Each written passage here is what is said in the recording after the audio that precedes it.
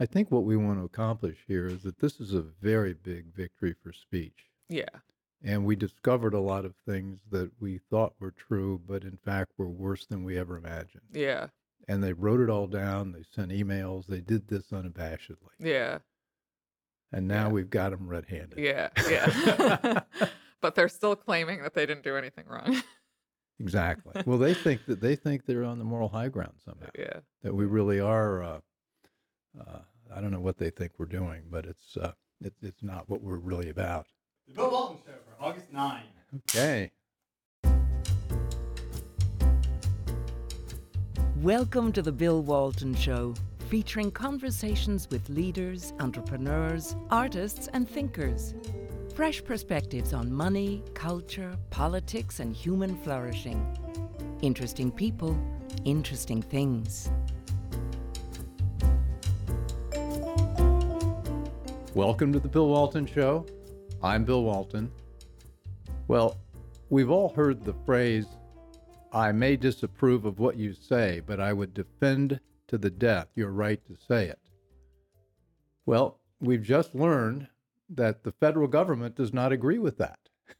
That there are many things that the Biden administration and maybe some of the predecessors think that they don't want us to think or say. And we've just seen what that's about in a recent victory in which court are we in? The Western District of Louisiana. The Western District Yeah. of Louisiana. The Okay. federal court. Yeah. And I've got Jenin Younes back again, wonderful Jenin Younes from the New Civil Liberties Alliance, who's their litigation counsel, and she was the lead lawyer on a case called State of Missouri versus Joseph R. Biden Jr. And what the judge found was an incredible amount of censorship going on at the behest of the federal government and federal government agencies, pushing the social media companies to censor, ban, and otherwise stifle the speech of people that disagreed with its policies. Is that the gist? That is the gist, yeah. So essentially what these government actors in various agencies, including the White House, the CDC, the FBI, an agency called the Cybersecurity and Infrastructure Security Agency, what they were doing was using various tactics, pressure, threats, coercion, encouragement, in order to get the social media companies to censor people who expressed views that were different from the Biden administration's. And that's a First Amendment violation. So who are your plaintiffs? So NCLA represents private plaintiffs. Jay Bhattacharya, Martin Kulldorff were epidemiologists and co-authors of the Great Barrington Declaration. Aaron Kheriaty, who's a psychiatrist, was a professor at UC Irvine before he got fired for not getting the vaccine. Oh, they fired him? For not getting the vaccine, yeah. And then a woman named Jill Hines, who runs a Health Freedom Network in Louisiana, opposing mask and vaccine mandates. So the case was originally brought by the state attorneys general of Missouri and Louisiana, and NCLA joined on behalf of private plaintiffs. And how long has this been in the works? The lawsuit was initially filed on May 5th of 2022, so it's been a while. Okay, but we had all the censorship going on from 2020. Right. Well, actually, it started before that with other issues. It's a We can little get into that. complicated, yeah. So, but as far as we know, some of this has been going on since around the election time of 2020. And some of these agencies, I would say, were sort of acting rogue. So they weren't doing this because the Trump administration told them to. In fact, the evidence I've seen from the Trump White House, and I say this not as a Trump supporter, but they were actually, their communications with social media companies were totally different. They were saying things like, if you can promote authoritative information on COVID, that would be great, which is fine. They can do that. Once the Biden White House took over, it was, threats. If you don't censor this, we're going to come after you. We're considering our options. And then the social media companies complied. They changed their policies in order to censor more people and to basically do what the administration wanted. Well, the judge is Terry Doughty. That's right, yeah. Doughty, and Yeah. he's in Missouri. He's in Missouri. No, he's in Louisiana. Louisiana. Yeah. Well, the thing that was striking, and we were joking before, I said, come on, let's talk about this big victory. And I got a hold of the judgment, and the judgment's about 8 pages, and it's an astonishing list of the people who are defendants in this case. And then I looked at the memorandum attached to the judgment, and I started reading it, and I realized This is 49,000 words long. Right. Yeah. And it's not just that it's long, but it gets in every single agency.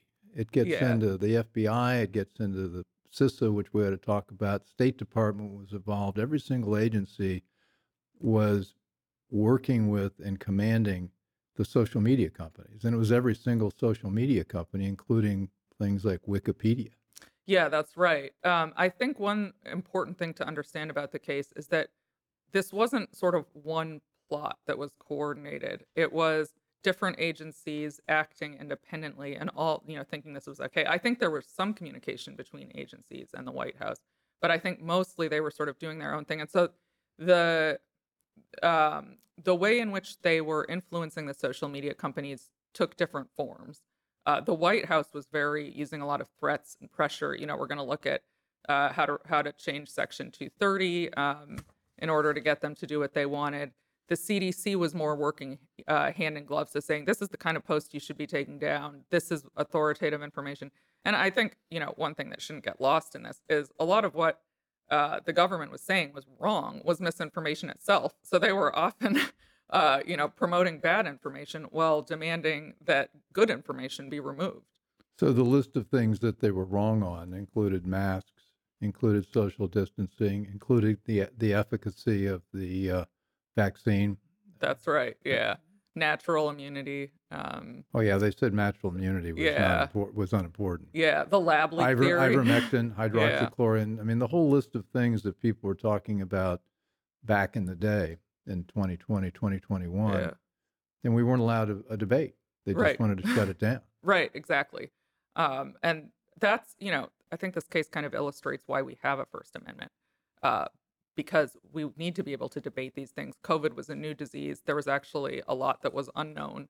And the government, instead of allowing the public to hear different opinions from different scientists and different people, you shouldn't have to be a scientist either to express your views, shut it down and basically said there's one view, it's the government's, it's that lockdowns are good, mandates are good. And if you say anything different, you're going to be silenced. How did you? I want to get into the particulars with the agencies, but I was impressed by the amount of research that was done, the amount of testimony, the amount of text, the emails that were uncovered to build this case, because we're not just shooting from the hip here, and the judge wasn't shooting from the hip. He called it. He said if this is true, and I think he concluded it is true. Yeah. He said the present case arguably involves the most massive attack against free speech in the United States history. Yeah, I agree with that. I've been saying that since the beginning since we brought this case, and actually since I brought a similar case before it. There has never been a situation in which the government could silence or suppress certain views in the amounts that it can with social media. I mean, in the 1970s, the government could call a newspaper and say, please don't print this story, or if you print this story, we're going to come after you. But that wasn't really the same as shutting down debate in the modern public square, which social media is these days. Well, let's do an example. The Great Barrington Statement. What was it that Fauci came out and Francis Collins came out, who were then the top guys in the health establishment in Washington, and said this comes out, and your clients, who are probably a lot more famous than they are and a lot more accomplished than they are, said these guys are just quacks. Yeah, so the Great Barrington Declaration was censored in 2020, and I think First early explain what 2021. that is. Oh, sorry. Yeah. Yeah. So Jay Bhattacharya, Martin Kulldorff, epidemiologists at Stanford and Harvard, respectively, and then Sunetra Gupta, who's at Oxford, some of the top epidemiologists in the world, wrote a short treatise basically calling for an end to lockdown. This was at the beginning of October of 2020.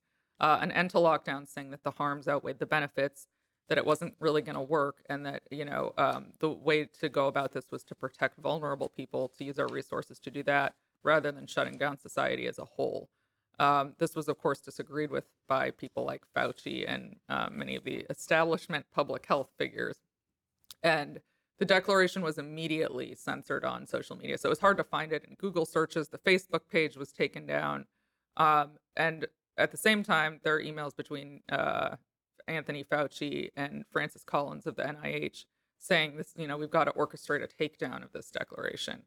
Now, we don't at this time have direct evidence that they communicated with the social media companies and told them to take it down.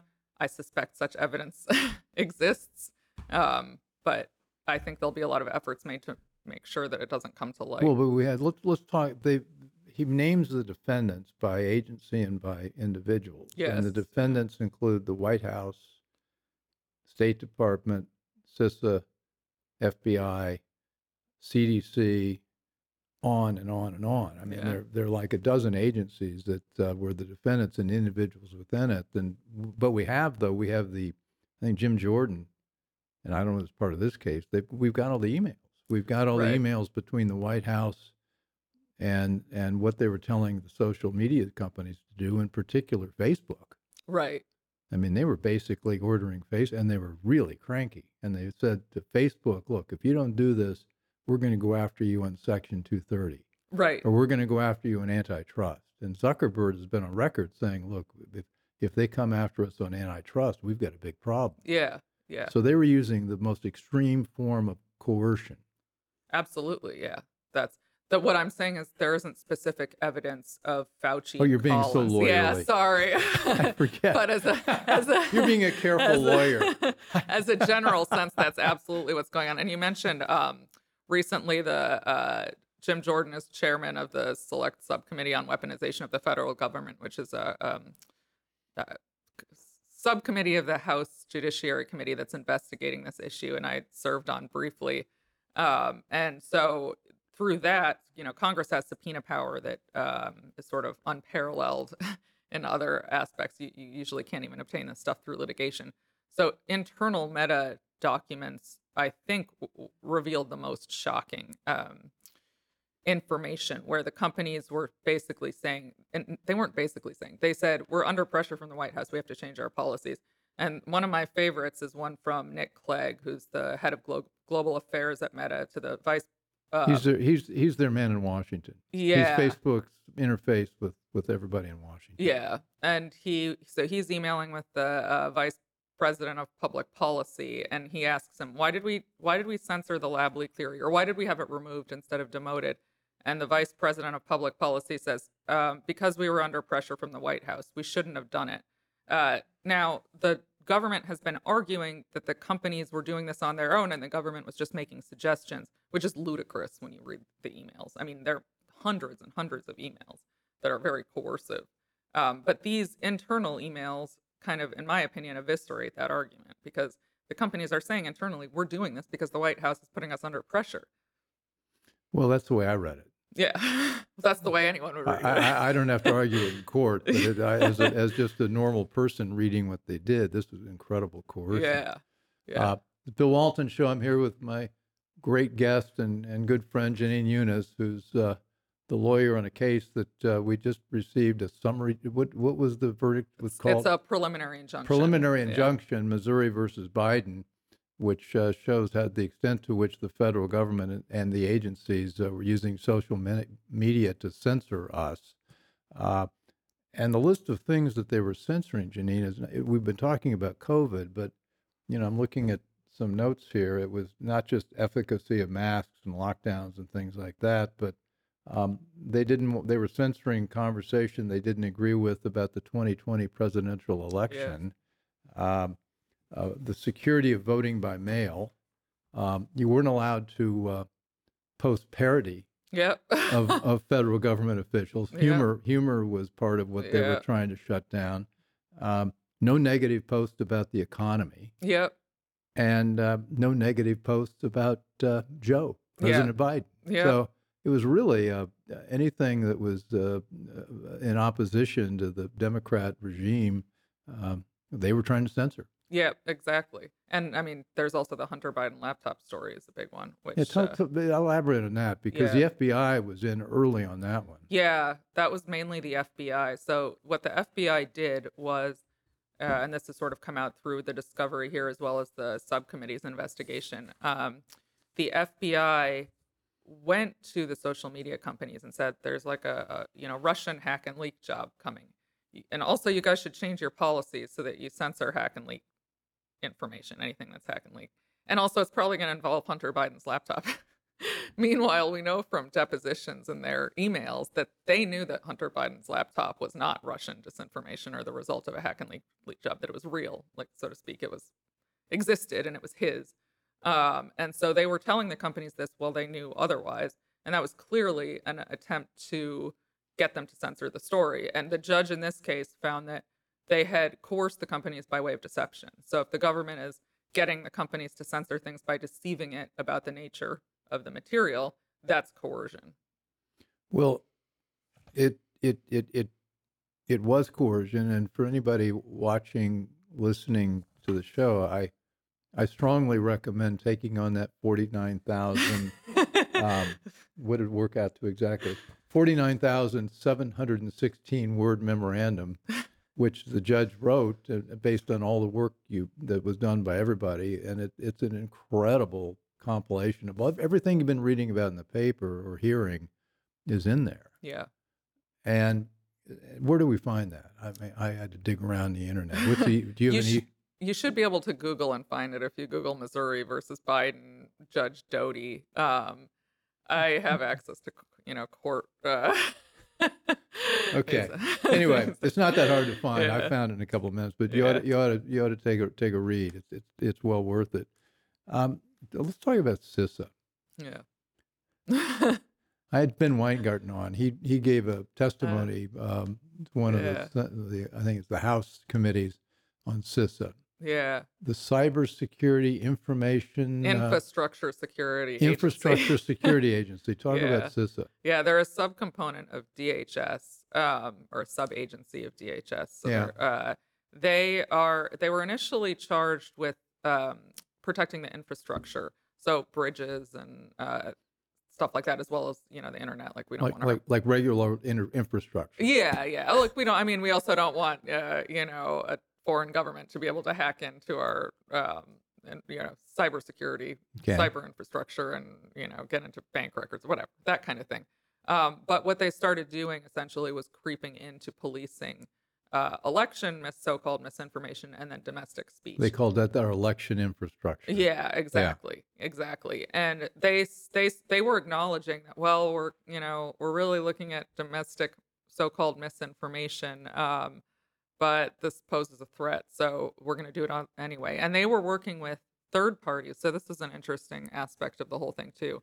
There were a number of third-party nonprofits who supposedly specialize in disinformation and misinformation, assessing it and figuring out what to do about it. And CISA and some of the other agencies would work with these third parties. They're known as the Virality Project, the Election Integrity Partnership. There are probably dozens at least. And they would sort of outsource the censorship to those companies, which is also, should be considered illegal. Well, they had their group, they called it the Countering Foreign Influence Task Force. And they interpreted that as really anything in the country, including domestic terrorists, which includes Trump voters. Right. And so their scope went all the way from protecting bridges and tunnels, then to IT, then to elections. But then Jen Easterly, who runs CISA, didn't she decide that we had something called our cognitive infrastructure? Yes. Yeah. And she was testifying. She said, "Well, this is something we got to protect." Let me see if I can get her exact quote here. But she says that the cognitive infrastructure is the American mind. Wow. And they need to influence what's in the American mind. Yeah. Her quote is, "We live in a world where people talk about alternative facts, post-truth, which I think is really, really dangerous if people get to pick their own facts." Yeah, well, you live in America where you get to pick your own facts. Yeah. I mean, that's, I think one of the common threads I see. Is she still on the job? Okay. As far as I know, unless something changed in the last 2 weeks or something. I mean, one of the common threads I see through a lot of these government bureaucrats and these agencies who are doing this is that they think that they have a handle on the truth, and that Americans are babies who need to be told what the truth is, and they can't be exposed to different points of view and make their own decisions. And that's exactly what the First Amendment was designed to protect against. It says that every American has the ability to decide for him or herself what's true, and to hear different opinions and to make up their own minds. Well, it's sort of the basis of all our freedoms. Exactly. I mean, everything else, stems from that. Exactly. Right. Well, there was one where she teamed directly with the State Department's Global Engagement Center, Yeah.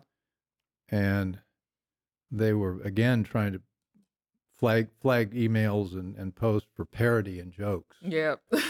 But it's interesting. They wanted to target inaccurate information, and we talked about COVID and vaccines, et cetera, but also racial justice. Right. Yeah.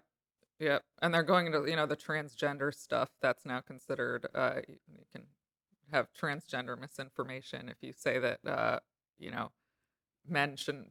biological men shouldn't be able to play on women's sports teams. They consider that misinformation. Well, this is still happening. I had Jay Richards on a few weeks ago, and we did a show on that topic. Yeah. And Facebook demonetizes. Yeah.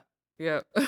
We're not sure it was that show, but we think it was. And then mysteriously they put it back up again. Yeah. Yeah. Or they didn't take it down. They just wouldn't let us run ads. It's really incredible. A few week or two ago, YouTube censored NCLA and the Missouri former Solicitor General, who's sort of leading this case, and they were discussing the case, and YouTube took it down for medical misinformation. They were talking about the case that was in court. Yeah. Part of the legal system. Exactly. Assuming part of the public record. Yes. Then they took it down. Yeah, and it was 3 lawyers. I don't think they were saying anything totally crazy. Well, lawyers, you're all careful. And the ones that aren't careful, anyway, they're not long lawyers. But the list, you're also not allowed to talk about the withdrawal from Afghanistan. Yeah. And leaving $87 billion of equipment in the desert. Yeah. Well, and this is exactly why we don't have the government policing speech. They're showing us here, they're illustrating why they can't be trusted to do this. Because the idea that they're just taking down, it's so problematic, the idea that you can just remove false speech. I mean, you start with the sort of epistemological questions. What is false? And then who decides? And this is what the framers of the Constitution understood when they enacted the First Amendment. They understood that this is not, and it's much better that people be exposed to a variety of viewpoints, even if some of those are blatantly false or based on blatantly false information. People can decide for themselves and evaluate different arguments. Well, I think one of the reasons I want to do shows like this, even though we now need to worry about YouTube, Facebook, and everybody else not letting it happen, is that the people in the government, we're in the D.C. area, and the people in government are just like us. I mean, they're just as flawed. Yeah. They've got similar backgrounds, similar educations, and all of a sudden they go into a government job, and they then become omnipotent. Right. In their mind. Yes, exactly. That's what this whole philosophy assumes, that people who work in government are omnipotent and they have a handle on the truth that regular people don't have, which they've proven themselves isn't true. How many things have they gotten wrong throughout the pandemic, and not to mention many other subjects? Now I want to veer into the personal a little bit. You used to be a pretty serious liberal. Yeah, I with some caveats. I had a libertarian streak always. Okay, which well got that's me in obvious. trouble. You still have that. But then what converted you?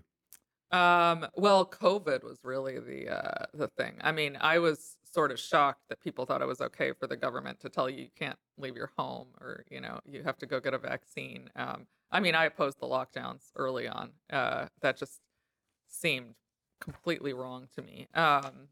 And the more I looked at it, the more I began to realize that there's so much government overreach in so many aspects of our lives, and it's just not consistent with the Constitution or sort of the principles on which this country was founded. What did you learn as you've developed this case? You started out with a skepticism, but what was there anything that shocked you that you learned that's in this case? And by the way, it's in the 49,472 words in the judge's memorandum. So I've been really surprised at just how bad some of these government actors were. I thought that there might be some material like this behind the scenes, but I didn't I couldn't have imagined sort of the scope of it or the degree of the coercion and threats, and sort of the hubris that these government actors displayed. There's one in particular, a guy named Rob Flaherty, who is the digital media director in the White House, and he was constantly, as soon as the Biden administration took over in January of 21, he was writing to the companies and just haranguing them and saying, you better do what we want or else. And then they were saying, okay, okay, okay, we'll change our policies. And the tone he used with them was just completely unacceptable. And the now we know from the Jim Jordan's emails, the emails Jim Jordan obtained, that the employees at the companies didn't like his tone, and they were saying, we don't really like the way he's treating us, but we gotta work with the White House, otherwise we can get in trouble. Well, he told them, talking to Facebook, he said that he didn't like something that was in the Post or something about vaccine hesitancy, and he Yeah. he emailed them, "You're hiding the ball," Yeah. and Yeah. and he accused Facebook of being. Was this Biden or He accused Facebook of being responsible for the Capitol riots. Yeah, he basically said you guys were responsible for the riots because you didn't censor information about that, and now you're doing the same thing with the vaccines, and it was a very threatening tone. We're not going to let you get away with this again, which is Well, and again, if this is exactly why you can't let these people do this, because they can ruin your business.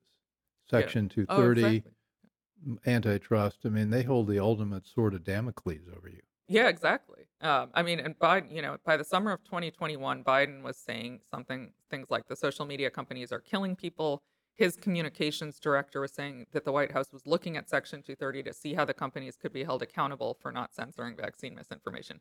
And then the company's internal emails show that they're saying, okay, we're really worried about this. We've got to change our policies. So I don't know how you can argue, even though the government is trying, how you can argue that the government wasn't responsible for this censorship. It's the Bill Walton Show. I'm here with Jenin Younes, and we're talking about Missouri versus Biden and the recent judge's pronouncement that the government was up to no good, and with lots of evidence to prove it.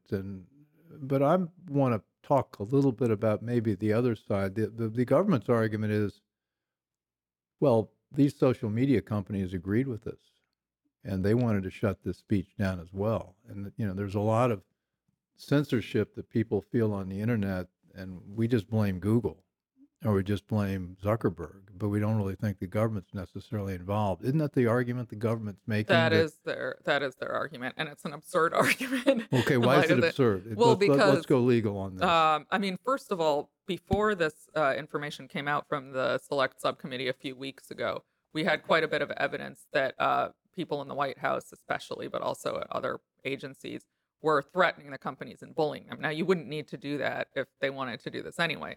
Now we have these internal emails where you have the companies saying, the employees exchanging emails saying, we don't really want to do this. We consider it a violation of, free speech principles, but the White House is putting us under a lot of pressure. We've got to do it. So I don't know how, they're going to be able to maintain that. But if it's just the companies doing it, you can say, well, look, we're a private company. We don't like what you're saying. You don't have to use our platform. That's not a First Amendment violation. No. It's only when the government, you become an instrument of the government. Exactly. There's something. What's the legal? How does Yeah. that work? There's something called state action theory, which says that the government can't co-opt private industry to accomplish what it can't do directly. So that's what's at stake. That's what's happening yeah. here. Okay. So an analogy I use a lot is the government. The government can't search your home without a warrant. The government also can't hire a private company to go search your home without a warrant in order to get around that prohibition. So the same thing should be seen to apply in the speech context. It's a sort of a new area of law because before social media, you didn't really have the government be able to co-opt private industry to censor people. I mean, there were cases where you had the government calling a newspaper and saying, please don't print this story, or don't print this story, or we're going to charge you with treason or something like that. But that it was a little bit different in that, the newspaper isn't responsible for serving as a platform for, millions of voices. So if the newspaper complied, that was one story that was censored, and that was the Pentagon Papers case was said that they can't do that. But But the effects of this are really tremendous because of the nature of social media. The ruling, there's going to, the government, of course, is appealing all this. Yes. And that's uniform. Are all the agencies all in? And how many? They have 53,000 lawyers involved in this. DOJ is obviously DOJ is referenced. running point. Yeah. And there's going to be, it's now August 9th, and there's going to be an oral argument tomorrow, August 10th. Yeah, that's right. In the Fifth Circuit. What happens in an oral argument, and where does this push this? So it's before a 3-judge panel, which is how they usually are. And the judges typically ask questions of the attorneys. I imagine this will be what's called a hot bench, where the judges ask a lot of questions because it's a big case. In this case, they also expedited briefing, which indicates that they consider it to be an important case. So things are going to happen fast. I think we'll have a decision by the end of August. And then it's very, very likely to go to the Supreme Court. Now, during oral argument, you typically get a very good idea of what the judges are thinking. They kind of allow the public to know how they feel based on the way they ask the questions. Well, what George Doherty found, and I think you've got to find this to make the case.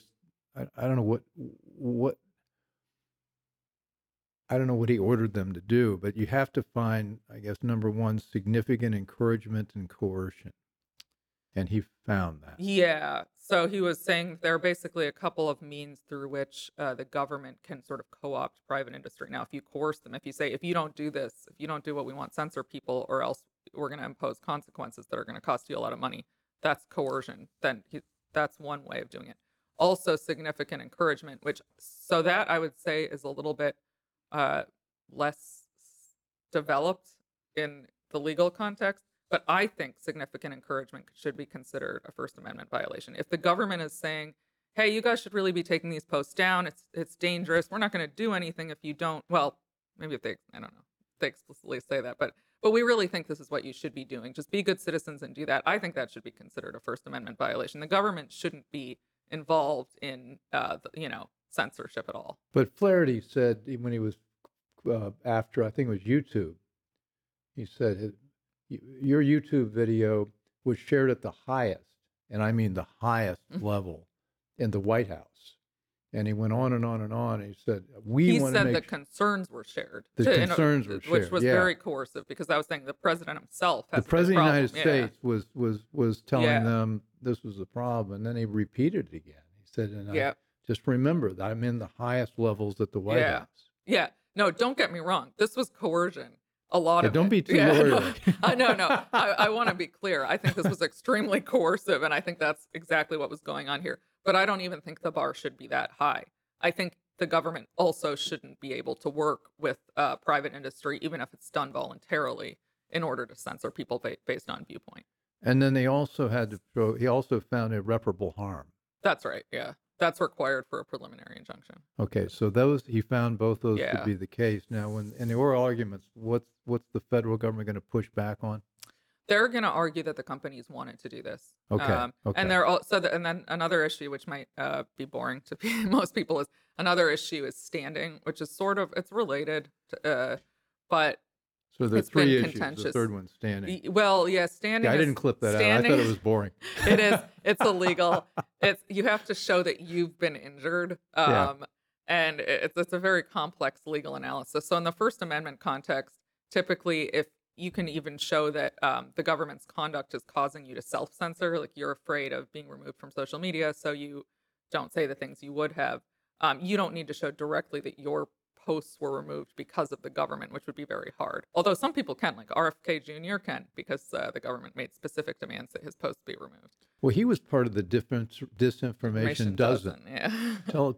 Talk about the disinformation. I didn't. Somehow I missed it. I was thinking I didn't know about the disinformation. Evidently, there were 12 accounts that were responsible for 73% of what they called. Well, this is them. Yeah. There are 12 accounts, 73%. We can go after that disinformation dozen. Yeah, so this was a group of people who didn't necessarily work together, but they had been identified by this nonprofit called the Center for Countering Digital Hate.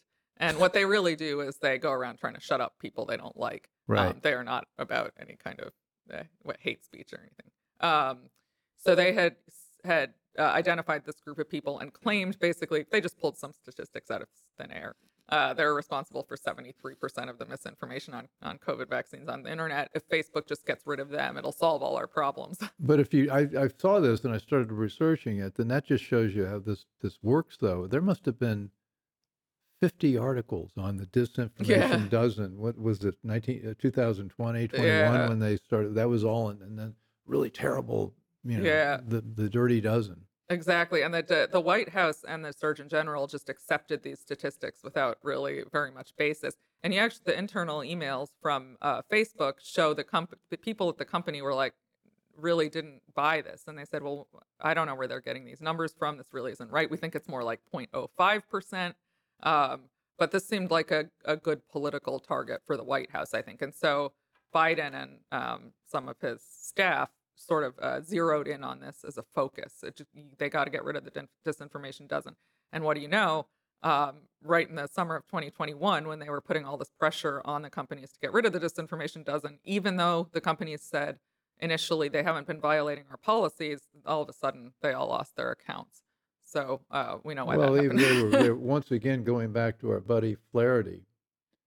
I guess in 2021, he said he didn't like that they weren't getting the dirty dozen, the Yeah, disinformation dozen off Yeah. fast Yep. enough. He said, "Are you guys effing serious?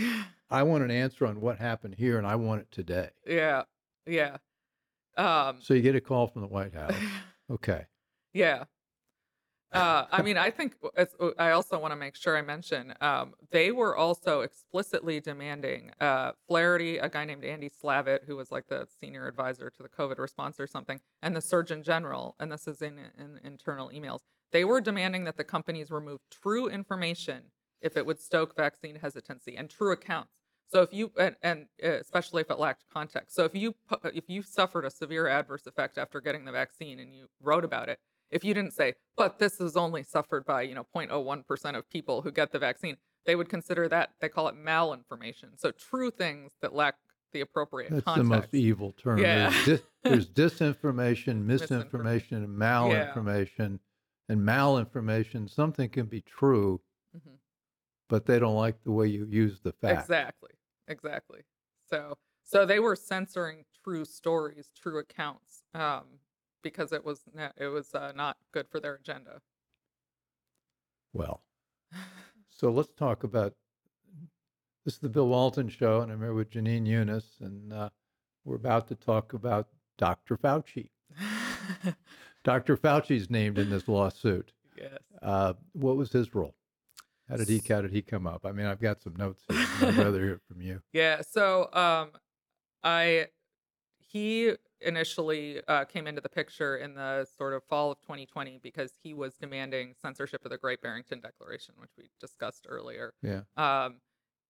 And sort of anyone who disagreed with his lockdown strategy to mitigate the spread of COVID.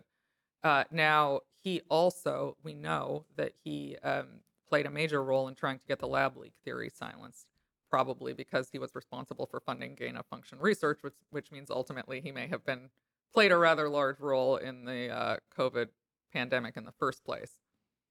They wrote a paper called The Proximal Origin of COVID-19. Yep. And that Yeah. was published in Nature magazine? Yeah. And it debunked anything that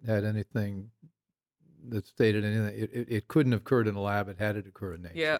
Well, meanwhile, they were exchanging emails saying that they thought it was quite possible it came from a lab, but that wouldn't be very politically convenient for them. So This is stunning. it is stunning. Now, And again, we felt this, we heard this, there are rumors, everybody's talking about this, but this has all been now pretty much documented. yeah. Yep. And I mean, I'm going to speculate a little bit, even though I try not to. At this moment, we don't have direct evidence that Fauci asked the social media companies to censor the lab leak theory. But what we do have is emails from Facebook, internal emails, where they're saying, why did we censor the lab leak theory again? And another employee saying, because we were under pressure from the administration. We shouldn't have done it.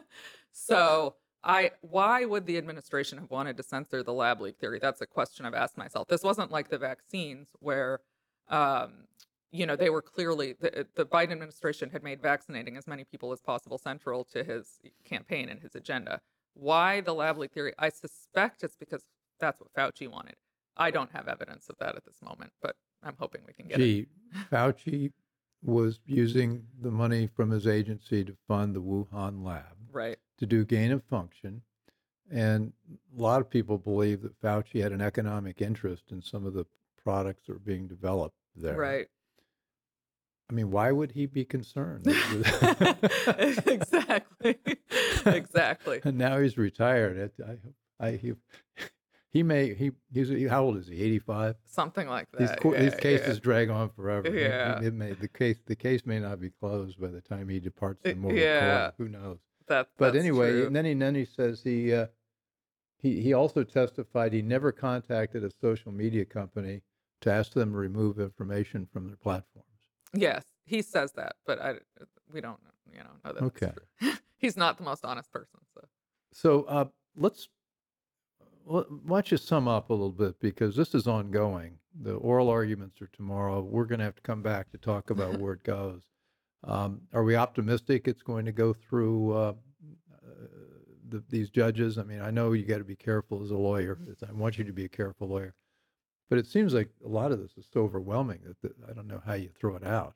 Yeah, I suppose, to play devil's advocate, my fear, and I don't think this is a proper interpretation of the First Amendment, but my fear is that the court will say it's too hard to police the government in this way. In order to have a First Amendment violation, you have to have a specific threat and a means to carry that out. So the government actor making the threat has to actually have the power to carry that threat out. These kind of general threats, I don't think that's a so correct. If we had only one threat, we could deal with it. But here we're dealing with 53,000. And it's just too much. Yeah. And they were making specific threats, also, to be clear. Now the government says they didn't really have the ability to carry those things out, certainly not without Congress, et cetera. I don't think that's true. And I don't think that's the proper standard for assessing whether this is a First Amendment violation. But that would be my fear. That's the way I don't think that they're going to buy the government's argument that there was no pressure or that these were just suggestions. That's not how you can read these emails. So I am optimistic. The Fifth Circuit is sort of it's a reliable predictor. They'll get often. to the right outcome. Yeah. They tend to. The Supreme Court tends to follow them pretty closely. I want to congratulate again on this brilliant work. And I know you've got a team and we other do people have a team. involved. There are lots of very brilliant people on this. But the New Civil Liberties Alliance has done amazing work here. Oh, thank you. And I'm a big supporter, and I think this was a big win. Let's hope we get through the oral pretty well, and this thing proceeds. Yep. Okay. Well, thank you so much for discussing this with me. Yeah, great to have you on. You'll be back, Yeah. I hope. For sure. This has been the Bill Walton Show. I'm here with Jenin Younes of the New Civil Liberties Alliance, and we're talking about her exceptional case, Missouri versus Biden, which I think is something we've all been hoping would happen, and it's happening, and it's a good piece of news. Hope you'll join me on future shows. Hope you like this one. Please send us your comments on best places, probably Substack or thebillwaltonshow.com. And again, to plug something new we're doing, join us on Insider Access Live, which is a Zoom interactive Q&A show where I'm talking with guests live, or on Zoom rather, and we're going to be going back and forth with tough questions or maybe hopefully easy questions. So anyway, look forward to talking with you on that and others, and we'll be back with you soon. Thanks. I hope you enjoyed the conversation. Want more? Click the subscribe button or head over to thebillwaltonshow.com to choose from over 100 episodes. You can also learn more about our guest on our Interesting People page. And send us your comments. We read every one, and your thoughts help us guide the show. If it's easier for you to listen, check out our podcast page and subscribe there. In return, we'll keep you informed about what's true, what's right, and what's next. Thanks for joining.